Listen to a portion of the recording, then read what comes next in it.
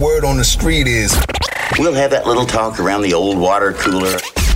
The stories everyone's talking about right now. Here's what's brewing. Okay, an update from yesterday's What's Brewing. For the first time in history, Time has named a solo entertainer as their Person of the Year. And of course, it's none other than Taylor Swift. When they explained their decision why they chose Swift, they said Taylor found a way to transcend borders and be a source of light. No one else on the planet today can move so many people so well. Achieving this feat is something we often chalk up to the alignments of planets and fates, but giving too much credit to the stars ignores her skill and her power. Swift is the rare person who is both the writer and hero of her own story. Damn, I want someone to compliment me like this guy does. Sheesh.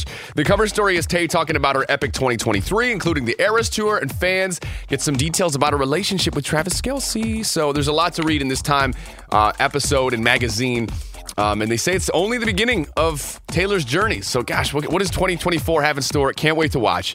You can read the whole write-up at odyssey.com/brew. That's what's brewing today.